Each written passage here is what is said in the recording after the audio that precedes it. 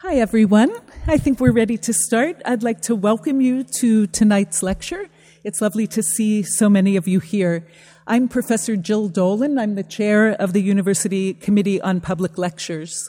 Before I turn the podium over to tonight's distinguished guest, I just want to remind you of several upcoming events in our series. On Wednesday, November 10th, we'll host a conversation on the politics of food and healthcare, featuring New York University professor Marian Nessel and David Kessler, who's a professor of pediatrics, epidemiology, and biostatistics at the University of California, San Francisco. Their discussion will be moderated by the popular food writer and former editor of Gourmet magazine, Ruth Reichel. So that should be quite a fun and interesting event. And I want to note that that panel starts at 4:30 instead of our usual 8 o'clock start time, and that'll be right here in McCosh 50. Then on November 11th and 12th, this is a two-lecture series, we'll be hosting Frank Wilczek, the Nobel laureate and Hermann Feshbach Professor of Physics at MIT. On November 11th, he'll be speaking at 8 here in McCosh 50, and then on the 12th, he'll be at 4:30.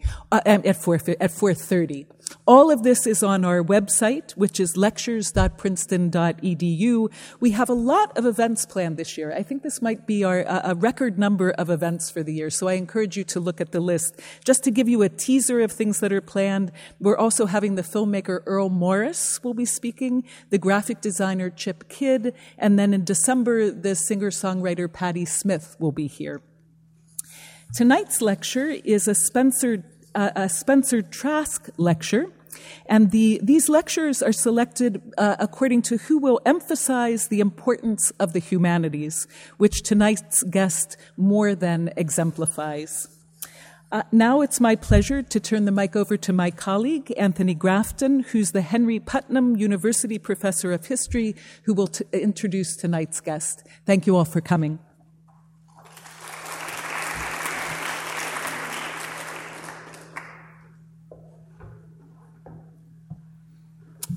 Thank you, Jill. Good evening, everyone. It is a pleasure to welcome you to this Spencer Trask lecture, and by tradition, we say just a little bit about the nature of the lecture before introducing the lecturer. Spencer Trask was a successful Princeton graduate financier and an original backer of Thomas Edison. In 1891, he gave the university $10,000 to bring lecturers here, described as eminent men, who would deliver public lectures before the university on subjects of special interest. And a further $10,000 came for more eminent men from his estate when he died in 1909.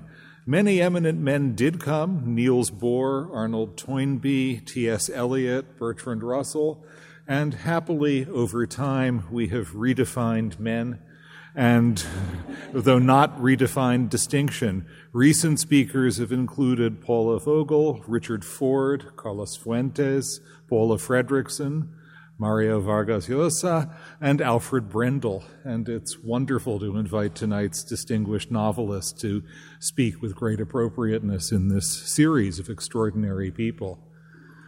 Chimamanda Ngozi Adichie was born in Enugu, Nigeria in 1977. Yes, that's right. She studied medicine and pharmacy at the University of Nigeria before moving to the United States for the beginning of a career which I think has really moved back and forth regularly between America and Nigeria. She devotes herself to both as writer and as resident. She studied at Eastern Connecticut State University and then took master's degrees in creative writing in Johns Hopkins and in African studies at Yale.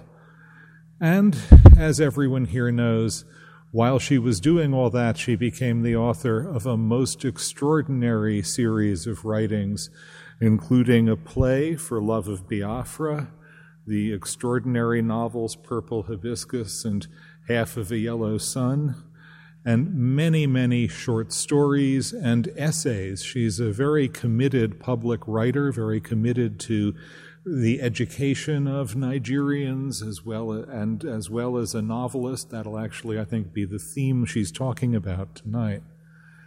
She is a very welcome return guest here. In 2005, we had the pleasure of hosting her for a year as a Hodder Fellow in the Council of the Humanities, and that's one of the Hodder Fellowships we feel proudest of having awarded and happiest about in retrospect. The novelist, essayist, public intellectual, teacher you'll hear tonight is an extraordinary writer, a weaver of worlds with which she creates with immense vividness, an explorer of minds and sensibilities, and a magician with words, with descriptive abilities that just beggar any description I could offer. Instead of piling up adjectives, which, as we're always told, don't help, let me just read you a little bit from a story I read very recently, a story which struck me perhaps because it's about a middle-aged Jewish man. But it's a middle-aged Jewish man to whom something terrible has just happened. He's lost his daughter. And just a couple of paragraphs from this will give you a sense, I think, of the special and extraordinary distinctions of her style and her insight. He's been watching a little girl at a playground and thinking about his loss. He had stood unmoving, staring at the little girl that day, so long that his leg ached when he finally moved. He hadn't planned to come every day after that. He just did. Every morning he would ignore the Courant on the kitchen counter with the rest of the mail, ignore the coffee maker and Jessica's bleeding arms, get in his car and drive. He even ignored his cell phone calls. Mostly people from work leaving messages to say sorry and let us know if you need anything. Sometimes he laughed long and hard because they sounded so solemn, all of them.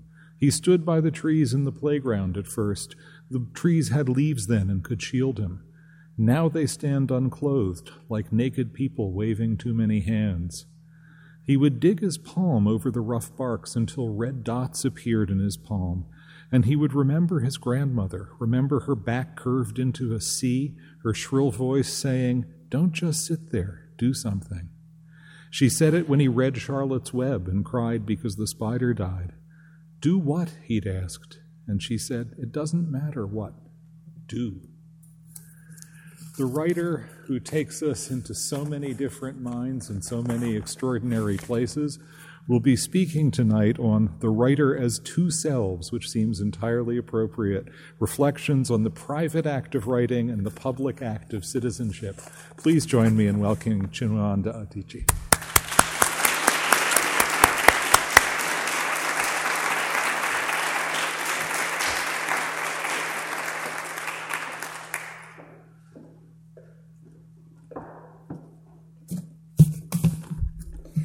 Thank you for that really generous introduction. Good evening, and thank you all for being here. I feel very honored to be here today, to have the chance to be an eminent man and to follow in the footsteps of really marvelous writers like Joan Didion and Richard Ford. And it's lovely to be back here in Princeton, for which I made the effort to wear orange, which I hope you all appreciate. I spent a wonderful year here as a Hodder Fellow, and I taught a class in creative writing, and I remember being struck by what seemed like a surreal quality to the beauty of the Princeton campus. I told a friend that it was like stepping into Alice in Wonderland, an experience that was both exhilarating and disconcerting. So the title of my lecture is Reflections on the Private Act of Writing and the Public Act of Citizenship, which I came up with in a hurry after I received an email telling me that the title was required for administrative purposes. And so after I sent off the title, I then began to wonder what I would actually say to make the title comprehensible. So I'd like to share some reflections from my own experience about being a writer and being a citizen, and about the expectations of citizenship that come with writing for me. And I would be very happy to take questions or to hear responses afterwards.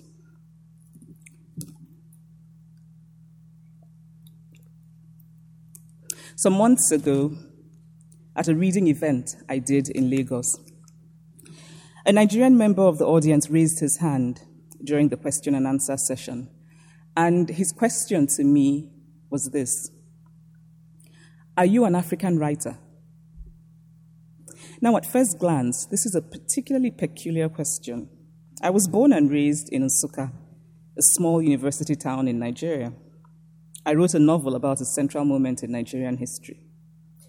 I speak Igbo, one of the Nigerian languages. I have only one passport, which is Nigerian, and by all accounts, Nigeria is in Africa. And yet I was being asked if I was an African writer. And this, by the way, is a question I get very often and nearly always asked by an African. So it is a peculiar question, and considering how often I have been asked, it is also an increasingly tiresome question.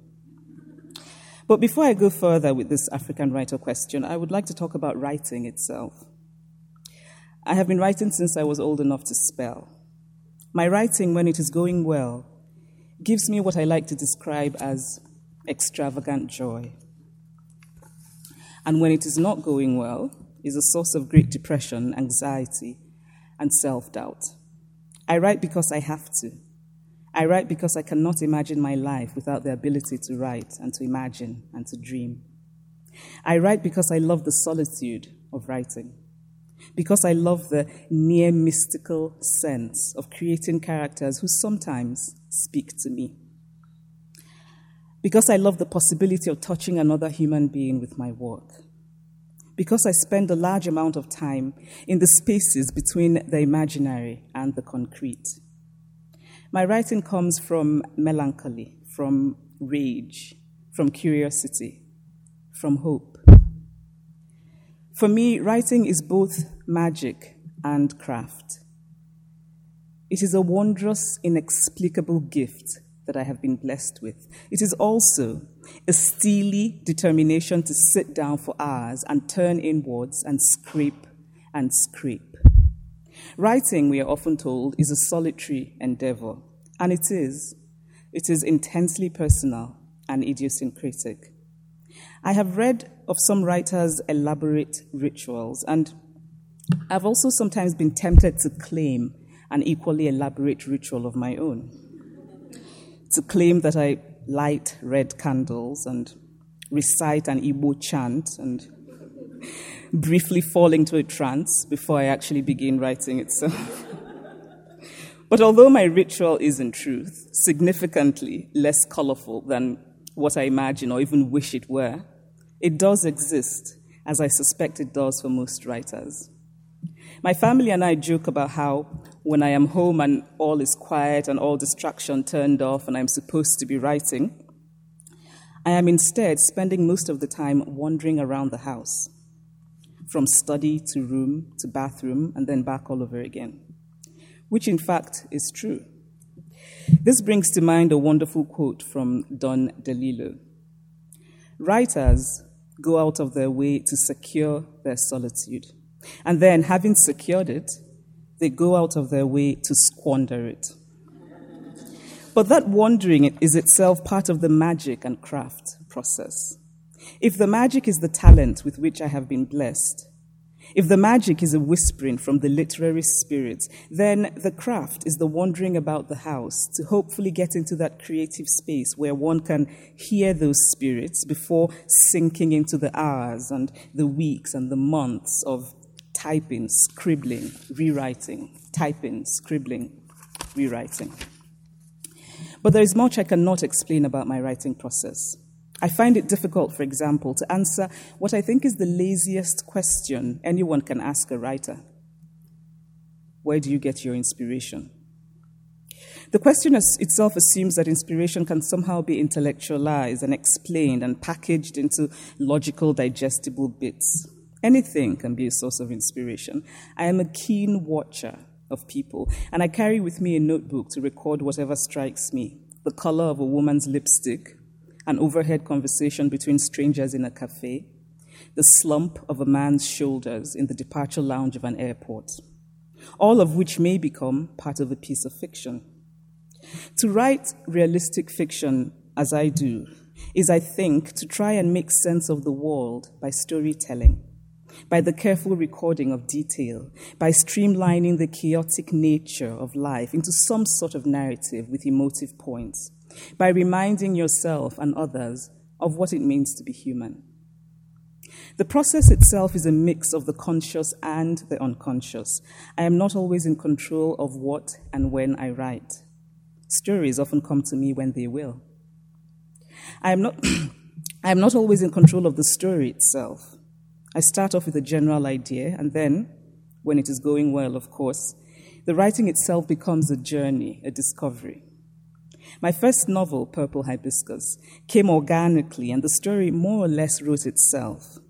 But it helped that I was miserable in the middle of a Connecticut winter, as a poor college undergraduate, homesick for the warmth of Nsukka, the town where I grew up, and that I was thinking deeply about the things that have always interested me: death, identity, family dynamics, class, gender, the colonial history of Nigeria and how it has marked us, the difference between righteousness and right, how political decisions manifest themselves in ordinary lives, what love means. And most of all, a character had come to me with a hushed voice and an almost broken spirit, a teenager who was nothing like me and who I wanted very much to explore. My second novel, Half of a Yellow Sun, which is concerned with much the same broad interests as the first, but is set during the Nigeria-Biafra War, was propelled as much by the stories of my parents and relatives as by the accounts of strangers. It was less organic, more conscious in its structure and scope. And what inspired it?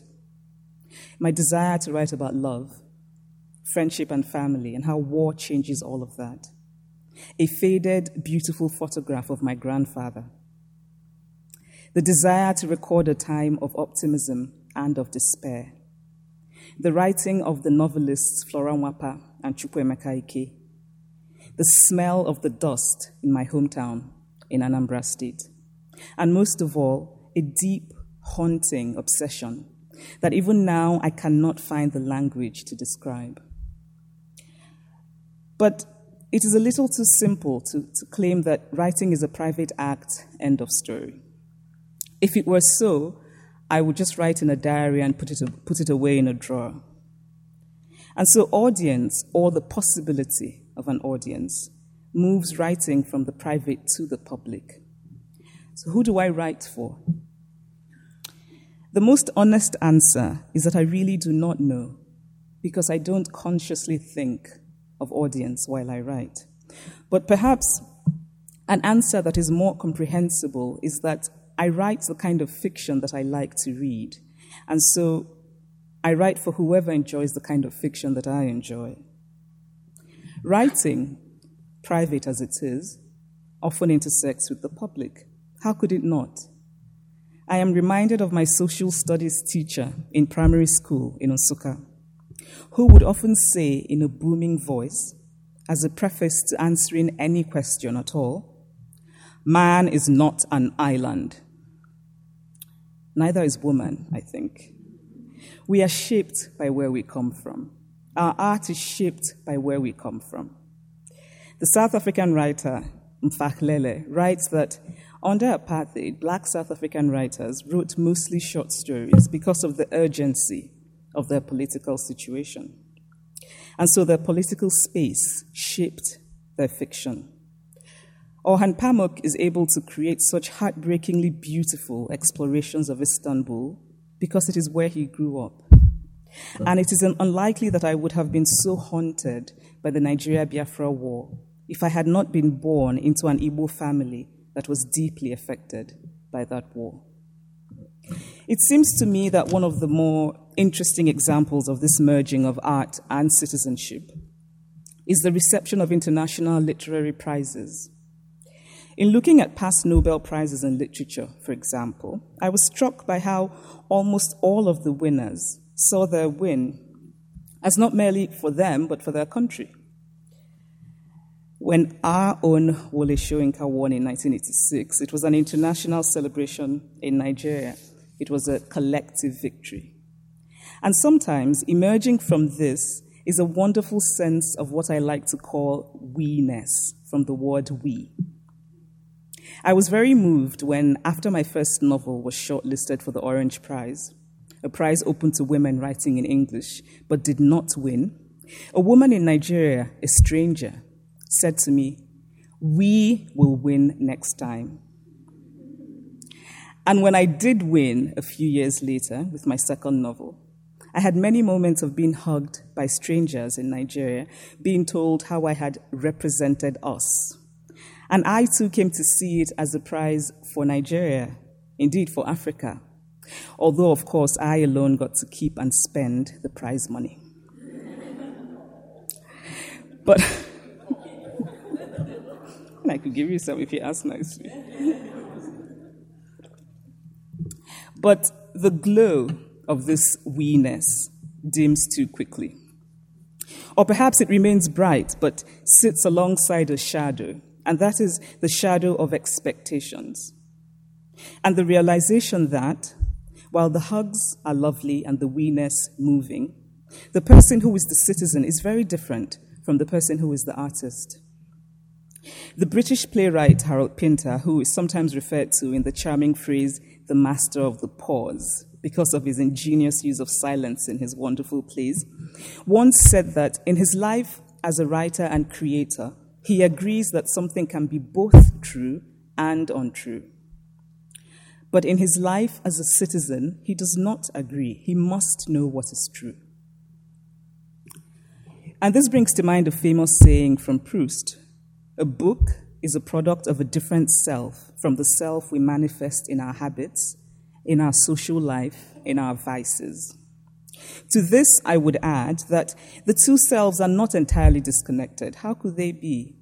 But that there is a certain unhinging between the two, much as there is in the character of Ezolo in Chinua Achebe's Arrow of God, who, when he's doing his duties as the priest of Olo, adopts a different persona, or perhaps becomes another version of himself. It is strange to talk about creating and citizenship because of the general ideas we have placed around art, that it is separate, that, if anything, an artist, simply by creating, suddenly becomes a citizen of an imaginary land of artists. And this is in some ways true.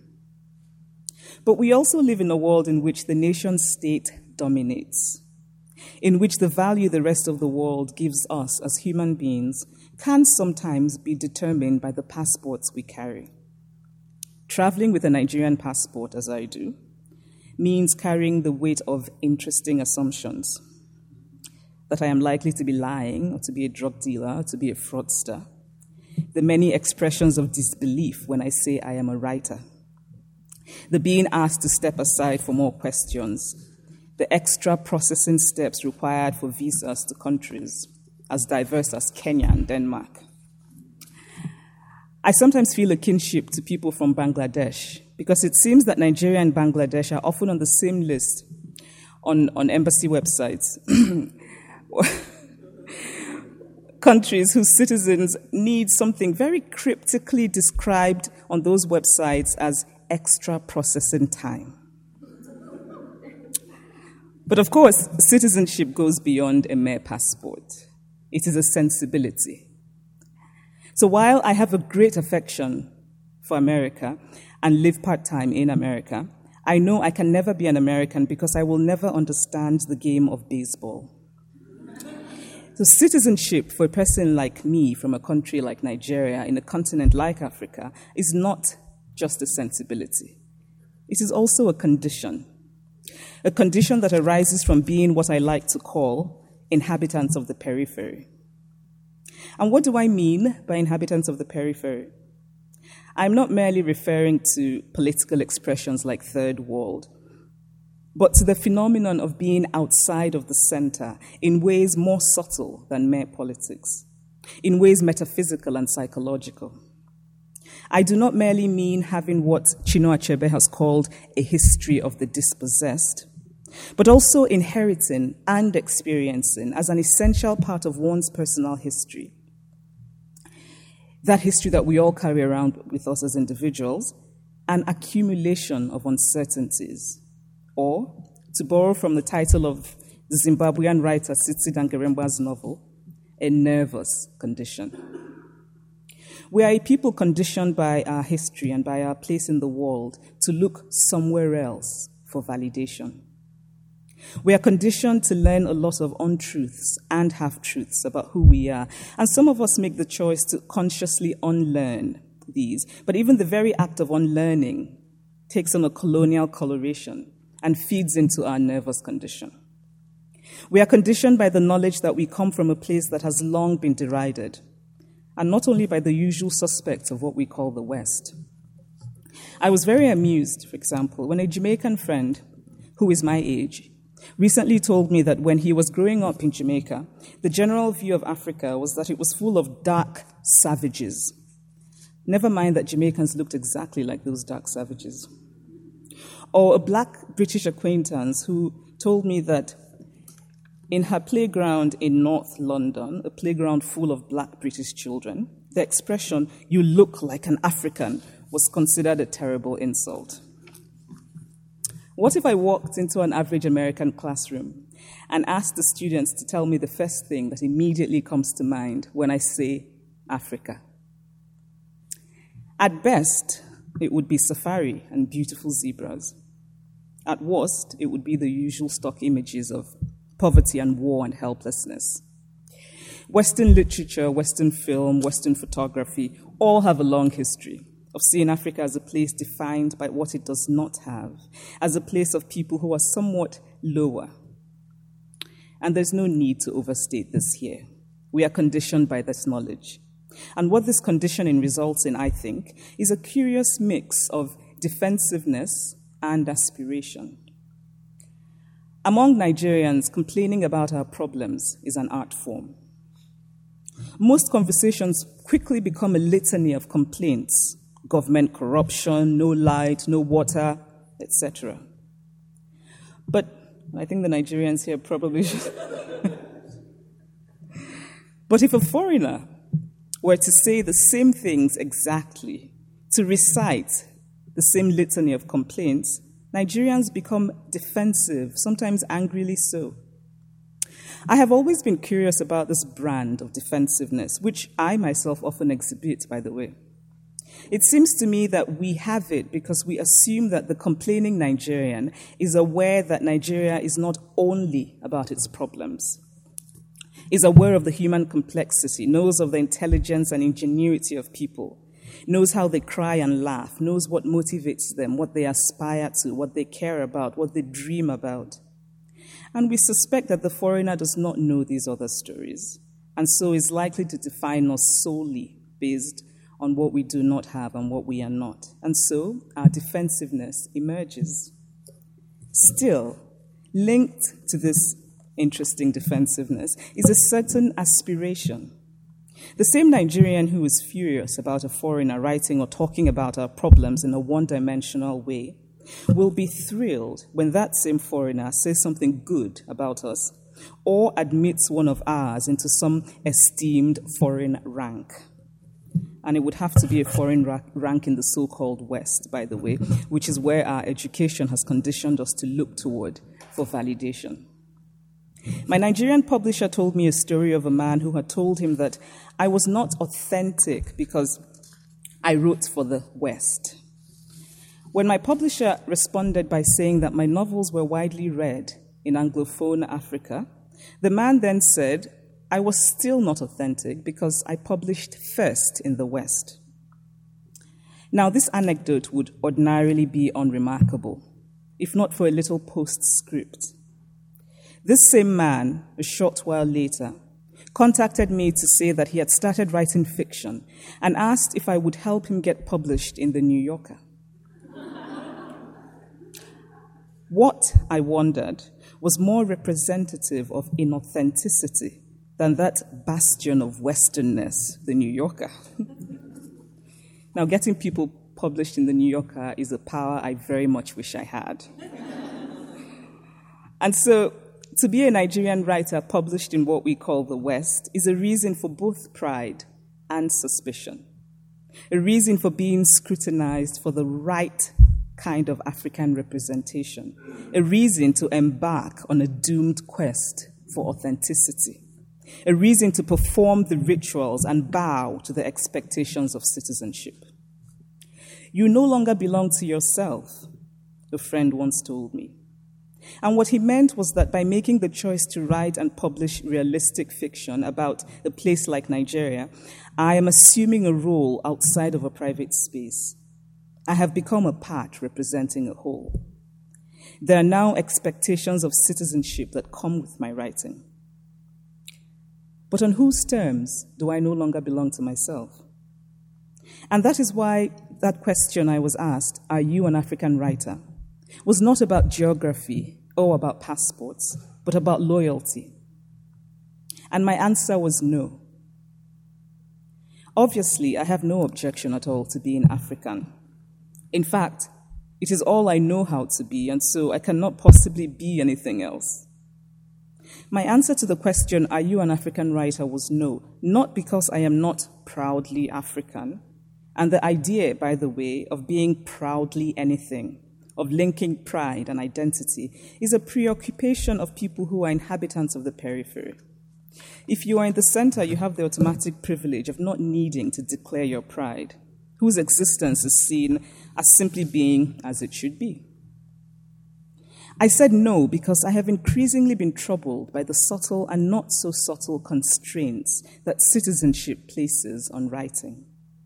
Because expectations of citizenship often grow narrower and narrower until they form a noose with which we try to hang our own. The writer Bessie Head, who was from South Africa and lived most of her life in Botswana, calls these expectations a closed-door nationalism. I'd like to quote from her essay, in which she writes that Black African students make up her hostile audience. She says that they tell her, when we read Achebe, Ngugi, and Ama, we find things here we can identify with, but with you, we are disoriented and flung into Western civilization. And then she goes on to say, I admit that my reading background and influences are international, but I would worry if limitation could be placed on the African personality, and that only certain kinds of writers could properly represent that African personality. All my characters are Black, but I reserve for them the charm of being unpredictable and highly original. I would dread to be faced with a dark dungeon called the proper and recognizable African, and that this should be the standard character one would find in an African novel. There is the urge toward a closed-door nationalism. Bessie Head refused to be called an African writer, insisting that she was just a writer, because she feared that taking on the label of an African writer would mean that she would lose what she called her universal outlook.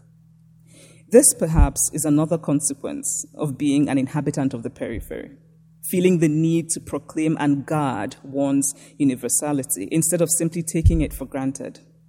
It seems to me that all writers must necessarily have a universal outlook, a universality that springs from the very specific. And it just makes me think of loving the novel Fathers and Sons when I was growing up, and recently wondering whether Turgenev ever thought or ever imagined that he would have a keen fan in a small town in southeastern Nigeria. And so I said no. I am not an African writer, not because I was anxious about universality, I am not, but because I had lost my patience with the question, because it is based on the great self-indulgence of universalizing one's own experience, because it is a simplistic question that seeks a kind of easy triumphalism. If you say yes, then you get applause, and all is well with the world. But it is an applause that is willfully blind to the layers of meaning and baggage and interpretation that come with it. Willfully blind, for example, to the many emails from people who tell me that I should not write about sex as an African writer, or who tell me that as an African writer, I should not write about a subject that is likely to divide Africans, or a subject that portrays Africans in a bad light, or that an African would never do something that my character had done, or that an African would not use a word that a character of mine had used, or that an African would not make the choice that a character of mine had made. Or, and this is one of my favorite anecdotes, that there is no such thing as an African feminist because to be African meant an automatic disregard of feminism. Now, this brilliant insight came from a young man in Lagos who added that I had been poisoned by the West because I had read all of those feminist books. Now, if anything, much of my early reading was comprised of decidedly unfeminist books. I read a lot of Mills and Boon romances. My feminism, such as it is, has its roots not in any kind of Western poisoning, but in a primary school experience when I was 9. My teacher announced that the best academic student would be made the class monitor. Then she added that it would have to be a boy. I had come first, and the boy she selected had come second. So why should he be class monitor? I immediately mounted a campaign of complaining, throwing mild tantrums, and sulking. And finally, a compromise was reached. The boy and I were made co-monitors. As a 9-year-old, I was struck by the blatant unfairness of this. And as a woman navigating the world, I am struck often by the subtle and not so subtle gender inequities everywhere. It interests me. My writing reflects this interest. How then can feminism and being African be mutually exclusive? Flora Mwapa is considered the mother of African writing in English, although I have never really understood why African literature needs parents. Chinua Achebe often being referred to as the father of African literature. I would really like to know who the parents of American literature are. But Flora Mwapa wrote wonderful, witty fiction about women in a world that she described in her own words as dominated by men. But in many interviews, she stated very clearly that she was not a feminist. What is feminism anyway? To use the wonderful words of Rebecca West, I myself have never been able to figure out precisely what feminism is. I only know that people call me a feminist whenever I express sentiments that differentiate me from a doormat. So feminism means different things in different contexts. So now academics have new terms like first-wave feminism and second-wave feminism, none of which I understand, really. For me, feminism is anything that reminds me of that first primary school experience. It is an acknowledgement of and a desire to change the fact that men have, in most if not all of the world, had social, economic, and political privileges solely because they are men. Flora Mwapa's work both acknowledged and showed a keen desire to complicate this phenomenon of male privilege, but she would not accept that she was a feminist. Obviously, feminism is a contested word. Perhaps Flora Mwapa rejected it because it was a word that was seen as too representative of the concerns of white middle-class women, which were not always the same as the concerns of third world women. Or perhaps Flora Mwapa rejected it because, as I suspect, she wanted to comply to an expectation of citizenship, to perform citizenship, to declare her loyalty at the altar of authentic Africanness, one in which feminism did not exist. Some years ago, I began to call myself an African feminist in response to that idea of feminism and Africanness being mutually exclusive. And then, another nice young man in Nigeria told me, after reading an interview in which I had said that I was an African feminist, that feminists were just angry women who could not find husbands, and advised me to immediately stop calling myself a feminist. I then thought that I had better modify things even further and call myself a happy African feminist. Now I find it completely unnecessary to twist myself out of shape in my eagerness to perform citizenship, to perform identity. I am a feminist. and it is an identity that I will define for myself. But that demonstrated to me the power that comes with the very act of naming something. Until I had to confront that label feminist, I was simply a human being whose eyes, because of an experience in primary school, had opened to a reality of the world. But confronting that label suddenly meant that it had power, especially presented as it was as something in opposition to Africanness. And because I wanted to perform citizenship, and at some deep, unreasonable level, I still want to, that label gained much more power than it really deserved. Another central part of the expectations on an African writer to perform citizenship, to embark on that doomed quest for authenticity, is the language question. I once met an African academic who talked endlessly about how African literature had to be written in indigenous African languages. African writers, he said, should not choose to write in English or French. I have always found it a strange discourse that African literature must be written in indigenous African languages subject. Now, I feel very strongly that English is mine. I grew up speaking both Igbo and English, and both are mine. And while I certainly mourn the scarcity of written literature in Igbo, I felt that talking about African literature in African indigenous languages was strange without first talking about the education system in countries like Nigeria. If you have a country that educates its citizens entirely in English, as is the case in Nigeria, in my primary school, you could be punished for doing something called speaking the vernacular, which actually was just speaking your language, but it was punishable. Now, if you have that in a country that educates people entirely in English, it means you're making the citizens literate only in English. And it means that those who will write in the language in which they are literate. But this continues to be a discourse among academics. This continues to be something people talk about in ways that I find truly puzzling. But what struck me with this academic was that he then received a phone call on his cell phone while we were talking, and it was from one of his children. He spoke only English. After he hung up, I asked, "Do your children speak Yoruba?" Yoruba was his language. He looked away for a moment, and then he said, "No." Now, this is not to scapegoat one particular person, as I think this is a situation that is more common than not. It illustrates, I think, one of the problems of approaching literature with certain expectations of African citizenship, that we, as a people on the periphery, are heavily emotionally and psychologically invested in the idea of our home, not as it is, but as we wish it were. Allow me to tell another little story.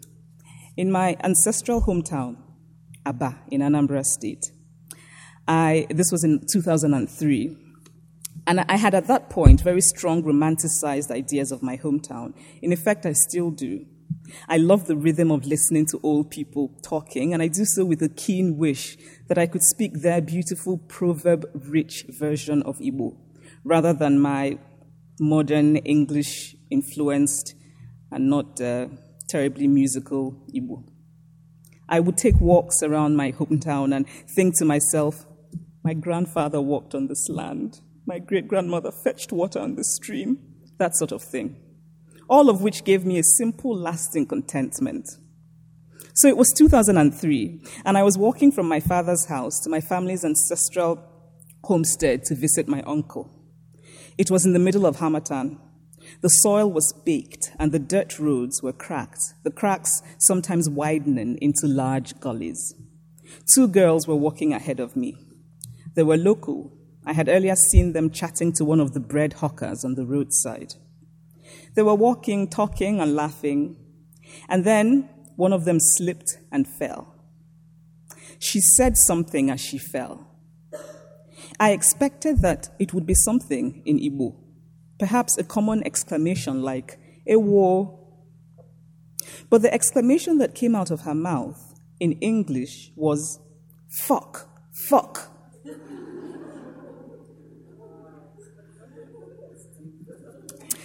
My first thought was that I needed to write that down in my notebook. My second thought was that if I wrote that scene in a short story, The esteemed gatekeepers of African authenticity would dispute this and would prefer that she break into an Igbo elegy complete with proverbs. Now, even I wish she had said something else. But what made that scene interesting and perhaps fiction-worthy is that she did not. And for me, what is essential in fiction is what H.G. Wells has called the jolly coarsenesses of life. But the expectations of citizenship, those imposed on the writer and those also self-imposed, can often get in the way of these jolly coarsenesses. Fiction is in many ways like faith. It is a leap of the imagination. Fiction has the ability to illuminate reality. Fiction has the ability to create meaning. As events unfold, we do not always know what they mean, but in telling the story of what happened, meaning emerges, and we are able to make connections with emotive significance. Most of all, fiction has the ability to create what I like to call a radical truth. It does not always do so, but it can. Now, when I write memoir pieces, which isn't very often, I find myself self-censoring. I'm acutely aware of protecting myself, of protecting the people I care about, of thinking about how they will appear to the reader, that sort of thing. But in writing fiction, I am free to be radically truthful, not just with facts, but with deeper emotional truths. Perhaps this ability of fiction comes from the freeing idea of being alive in a body not your own, or of inhabiting another version of yourself. Citizenship can sometimes work against this radical truth, because citizenship is about, to use the expression of E.M. Foster's character in A Passage to India, the herd instinct. One of my favorite novels is The Dark Child by Kamaralaye. It's a book of startling beauty, of defiant optimism, of the most layered nostalgia. The Dark Child is about a quiet childhood in the plains of Guinea, a book which begins with the simple sentence, "I was a little boy playing around my father's hut," and then leads us into a world of wonderfully realized characters. His father is a goldsmith who makes gold trinkets. His mother has supernatural powers. He observes festivals, hunting, the rice harvest, the transition to manhood, school, girls. Kamaralaye wrote this book in 1954, in the heat of the anti-colonial struggle. And some African critics felt that the book was not at all scorched. An African critic famously asked him, "Was it really like that for you, brother?" What the critic meant was not only, was it really that easy? Was it really that happy? But also, how dare you betray us? How dare you not show your anti-colonial rage? But for me, Kamaralaye's beautiful novel is just as anti-colonial as the more overtly political novels. And indeed, more successfully so, because it quietly and insistently portrays the complex humanity of people whose humanity had been made negotiable to justify their exploitation. It's a novel that refuses to allow a reader look away from this. It is a novel that reminds us, as literature should, of what is essential and enduring. I first read it as a teenager, and on recently rereading an early edition, I was struck by a sentence in the introduction by the British writer William Plummer. Laye, he writes, introduces us to a society which appears entirely free of vulgarity. I am pleased that there's a new edition just out from Penguin South Africa which does not have this introduction. And I am pleased that we live in a world in which African writers are not expected or assumed to be writing about a place full of vulgarity, so that it becomes remarkable when it appears to be entirely free of vulgarity. The expectations of African citizenship certainly affect how a writer is read, but obviously not only by fellow Africans. To carry that label, African writer, in the so-called West, is to be a voice to explain your country's politics. It became very clear to me shortly after I was first published in the US that my work was often looked at through a political lens. I would do public readings and often be asked, or even be told, that my novel was a political allegory, that my abusive father character represented Nigeria's brutal dictator. Why? I wondered. Must my characters somehow represent something political? Why must I always have words like socio-political linked to my fiction? Why am I not asked about the interpersonal relationships between the characters, about love, about personal motivations of the characters? Obviously, I know the reasons. The modern African novels have their roots in the anti-colonial struggle, and that so little African writing is known outside of Africa that the easy response is always to read it as some sort of native explanation of the African condition. And that it's almost impossible for an African novel to be read first as a story of human beings before being read as representing a political situation. But it does not change the truth, which is that when I sat down to write that father character in Purple Hibiscus, I was not thinking, I shall now write an important allegorical representation of Nigeria's military culture. Instead, I was going through the magic and craft process, and I was keen simply to tell a human story. Now, there are many times, by the way, when I have answered yes to the question, are you an African writer? And my general strategy now is to answer no on one occasion and then yes on the next occasion. It is a yes that reflects my ambivalence, but also my anxiety not to be misunderstood. I belong is what my yes says. I belong. But that yes also comes with a whisper. You must let me belong on my own terms, on multiple terms, for that is the essence of art. We must move from Bessie Head's closed-door nationalism to a nationalism in which even the windows are flung open. And I would like to end with some words from Bessie Head. When she was asked the question, why do you write?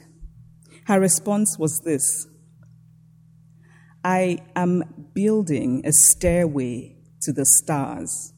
I have the authority to take the whole of mankind up there with me. That is why I write. Thank you.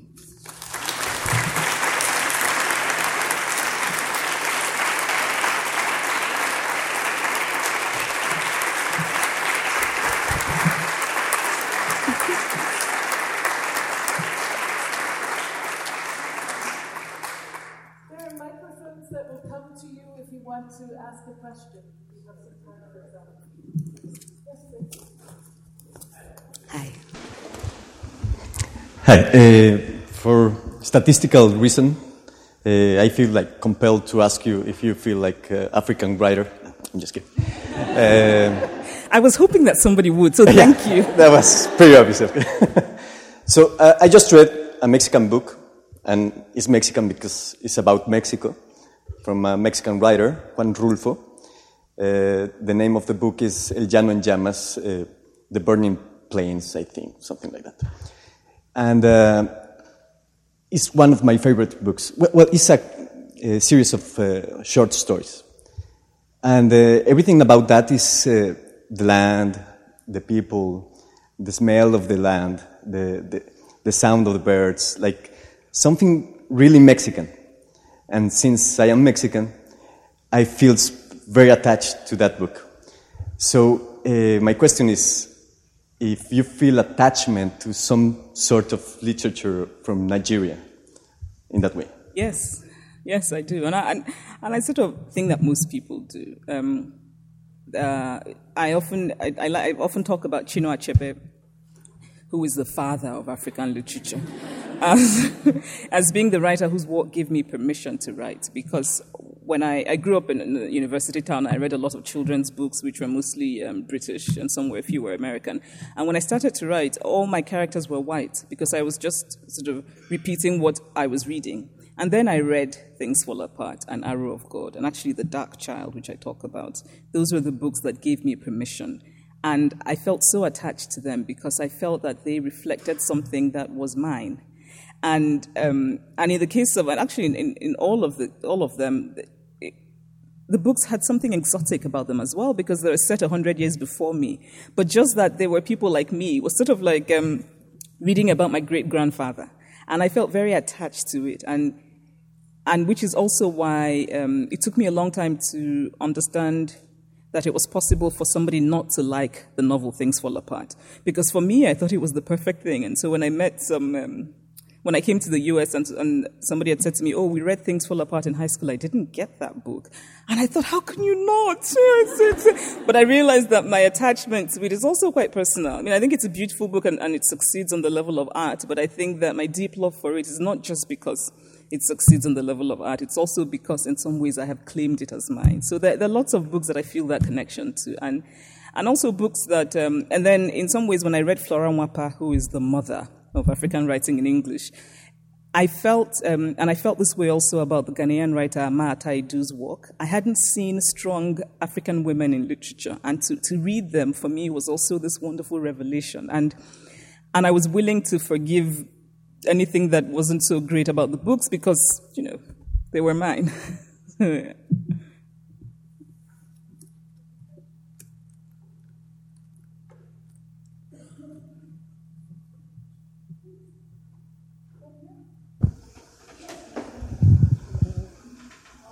think there's a... Go next.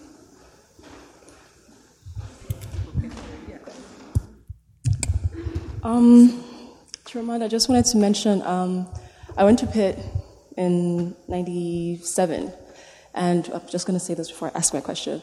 And I had a professor, it was a writing class or something, and he always had things to say about Africa. I think he lived in Ghana for quite a while.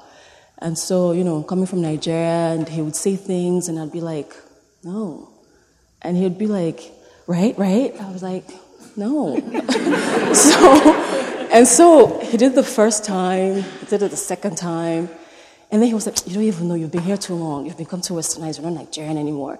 And I just felt so hurt because I was like, first of all, no, that's not all it is, as in you're just coming from this. Anyway, I'm just saying that just to let you know that so many people go through that. And after a while, I actually stopped talking in the class at all. I actually felt so hurt. And then he noticed that I stopped talking, and then he had to apologize towards the end of the semester because it just really just hurt my feelings. Anyway, that's besides the point. But my question was, coming from Nigeria, the age that you are, the success that you have achieved, how do you manage to stay so grounded, so calm, and separate yourself from, because I have to say, you can tell that, we're right here underneath, So it's like everyone is so proud, and how do you just, keep, because every time I watch you on YouTube, I think I've seen everything on you on YouTube at this point. I was still talking to my brother about it today, and he's like, I'm so impressed with her. Doesn't she speak so well? And, we go on and on. How do you keep yourself so grounded and so separate? It's very useful to know. I think I need more people to tell me this sort of thing, and then maybe I will know. No, we do.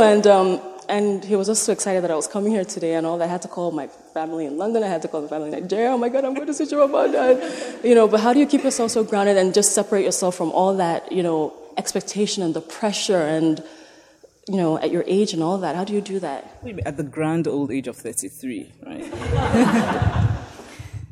Two things I'd like to... I think... I just sort of also want to comment about the first part, about your experience with this professor who had lived in Ghana, because I too have had experiences of that sort. And I think that the answer is, I sort of feel very strongly about that, the answer to bad speech is more speech rather than silence. So I wish you had said more, right? And I understand that sort of just getting exhausted and saying, I'm just going to shut up because this is... But I wish, because I think otherwise it will continue. Right? And I've had many experiences of that sort where people are so keen to advance their own flat ideas of where you've come from, and then when you don't agree, they find a way to label you. So they say, you're very Western. And it's also interesting to me that somehow these are the same people for whom an authentic African is the African who is not educated, who hopefully sort of wears tribal dress and, does tribal dances. Because if you're African and if you've gone to Oxford, then somehow you've lost your Africanness. But if you're, American and you've gone to Oxford, you haven't lost that Americanness, right? So, So I just sort of, so if it happens again, please don't just say something, right? Okay.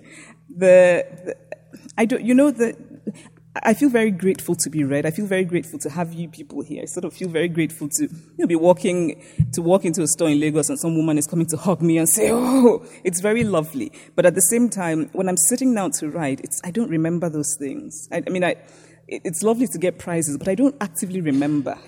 Right? So I remember when I'm sort of in places of this sort, and it's quite nice, and it's lovely to have these things. But it's not my because sitting there in front of my laptop, I'm still the terrified, hopeful person that I've always been. It's always sort of a beginning for me. And I think that's probably why. And also I should say that there are people who've sort of said to me, it's remarkable the way you are. I don't even know. I just sort of feel like, I don't even know that it's remarkable, if that makes sense, right? And I still have my sense of wonder that I can be here and that all of these people have come to sit down and hear me. I have an incredible sense of wonder that so many people buy my books in Sweden. I'm like, what the hell? I have an incredible sense of wonder that I get fan mail from Malaysia and from India and from Japan, and I just think, what? So, and I hope that I never lose that, and that's sort of what I often say to my friends, that when I lose my sense of wonder about what I'm doing and what I've been blessed to be doing, then, it's time to go. So, yeah.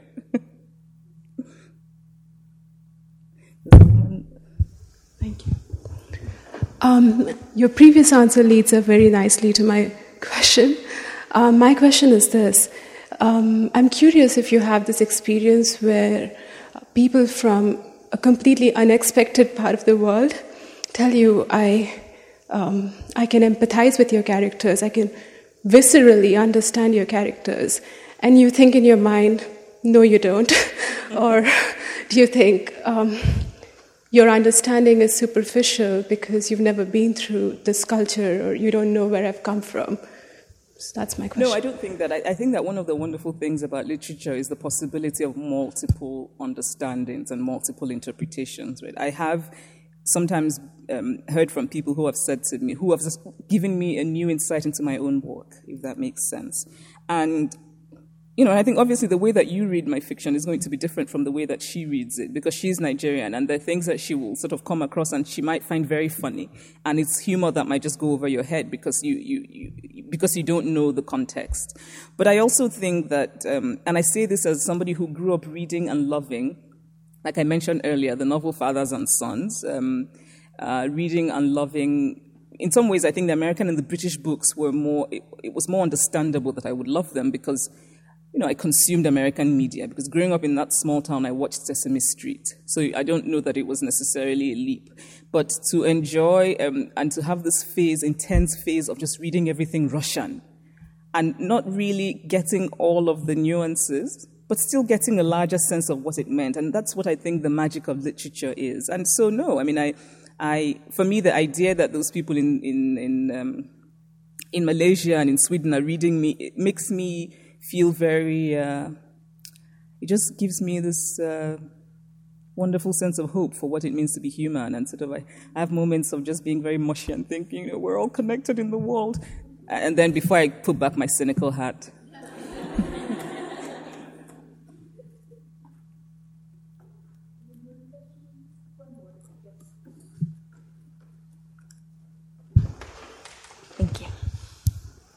Thank you. It seems to me that part of the categorization process of writers as African or feminist or whatever it happens to be is also due to the publishing and sort of marketing books for audience consumption. And I was just wondering about your personal experiences with American versus Nigerian publishing houses or any others. Thank you. I think, in Nigeria, obviously, I don't feel that but also I should say that that literary publishing in Nigeria it's quite small. So when I have a book published, I'm not necessarily competing with thousands of other books, right? And I don't think that my publisher feels the need to find labels for me. And maybe also, obviously, it's also that I have the privilege of being well known, so that a book of mine comes out and he doesn't really need to work very hard. In the US, I think that, and also in really what we call the West, I think that the labeling is it's somewhat different when you're, and actually not just African, when you're a person who is brown or black and from a part of the world whose government doesn't have a lot of money. This is sort of how this is my way of getting around using the expression third world. I think that's where the labels get very complicated and really problematic. This is where being a Malaysian writer, I have a friend who is a Malaysian writer in England and who talks about being interviewed and somehow being asked whether he's an authentic Malaysian. And then he asked the interviewer, if I were white and English, would you ask me if I'm an authentic English person? I mean, what is this need for? And I mean, obviously, it's also the idea of things being unfamiliar, right? It's that you come from a place that isn't really well known, so it becomes different. But in general, my experience in being published, I think I've been very fortunate. I've had really good publishers in the US and also in England who within the limits of what it is to publish in Africa have done really well. I have problems such as book covers. It's very interesting that you write a book and somebody wants to put a flower on it because it somehow has to be made tropical and exciting. Never. And I've had those sort of, and I think a lot of writers whose circumstances are similar to mine have had those struggles, not wanting something on your cover because you think it's big. And covers do matter, that sort of thing. So I have those little things. But in a larger sense, I think I've been mostly lucky. But my hope is that we get to a place where we just won't need those. I mean, I would love, for example, if we didn't have anything on book covers, we sort of did it the French way, where you just have the writer's name and or that we just don't need, and I would also like to ban the word socio-political from book reviews. That would, I wish I had that power, but... Thank you so much. Thank you. I'll talk to you.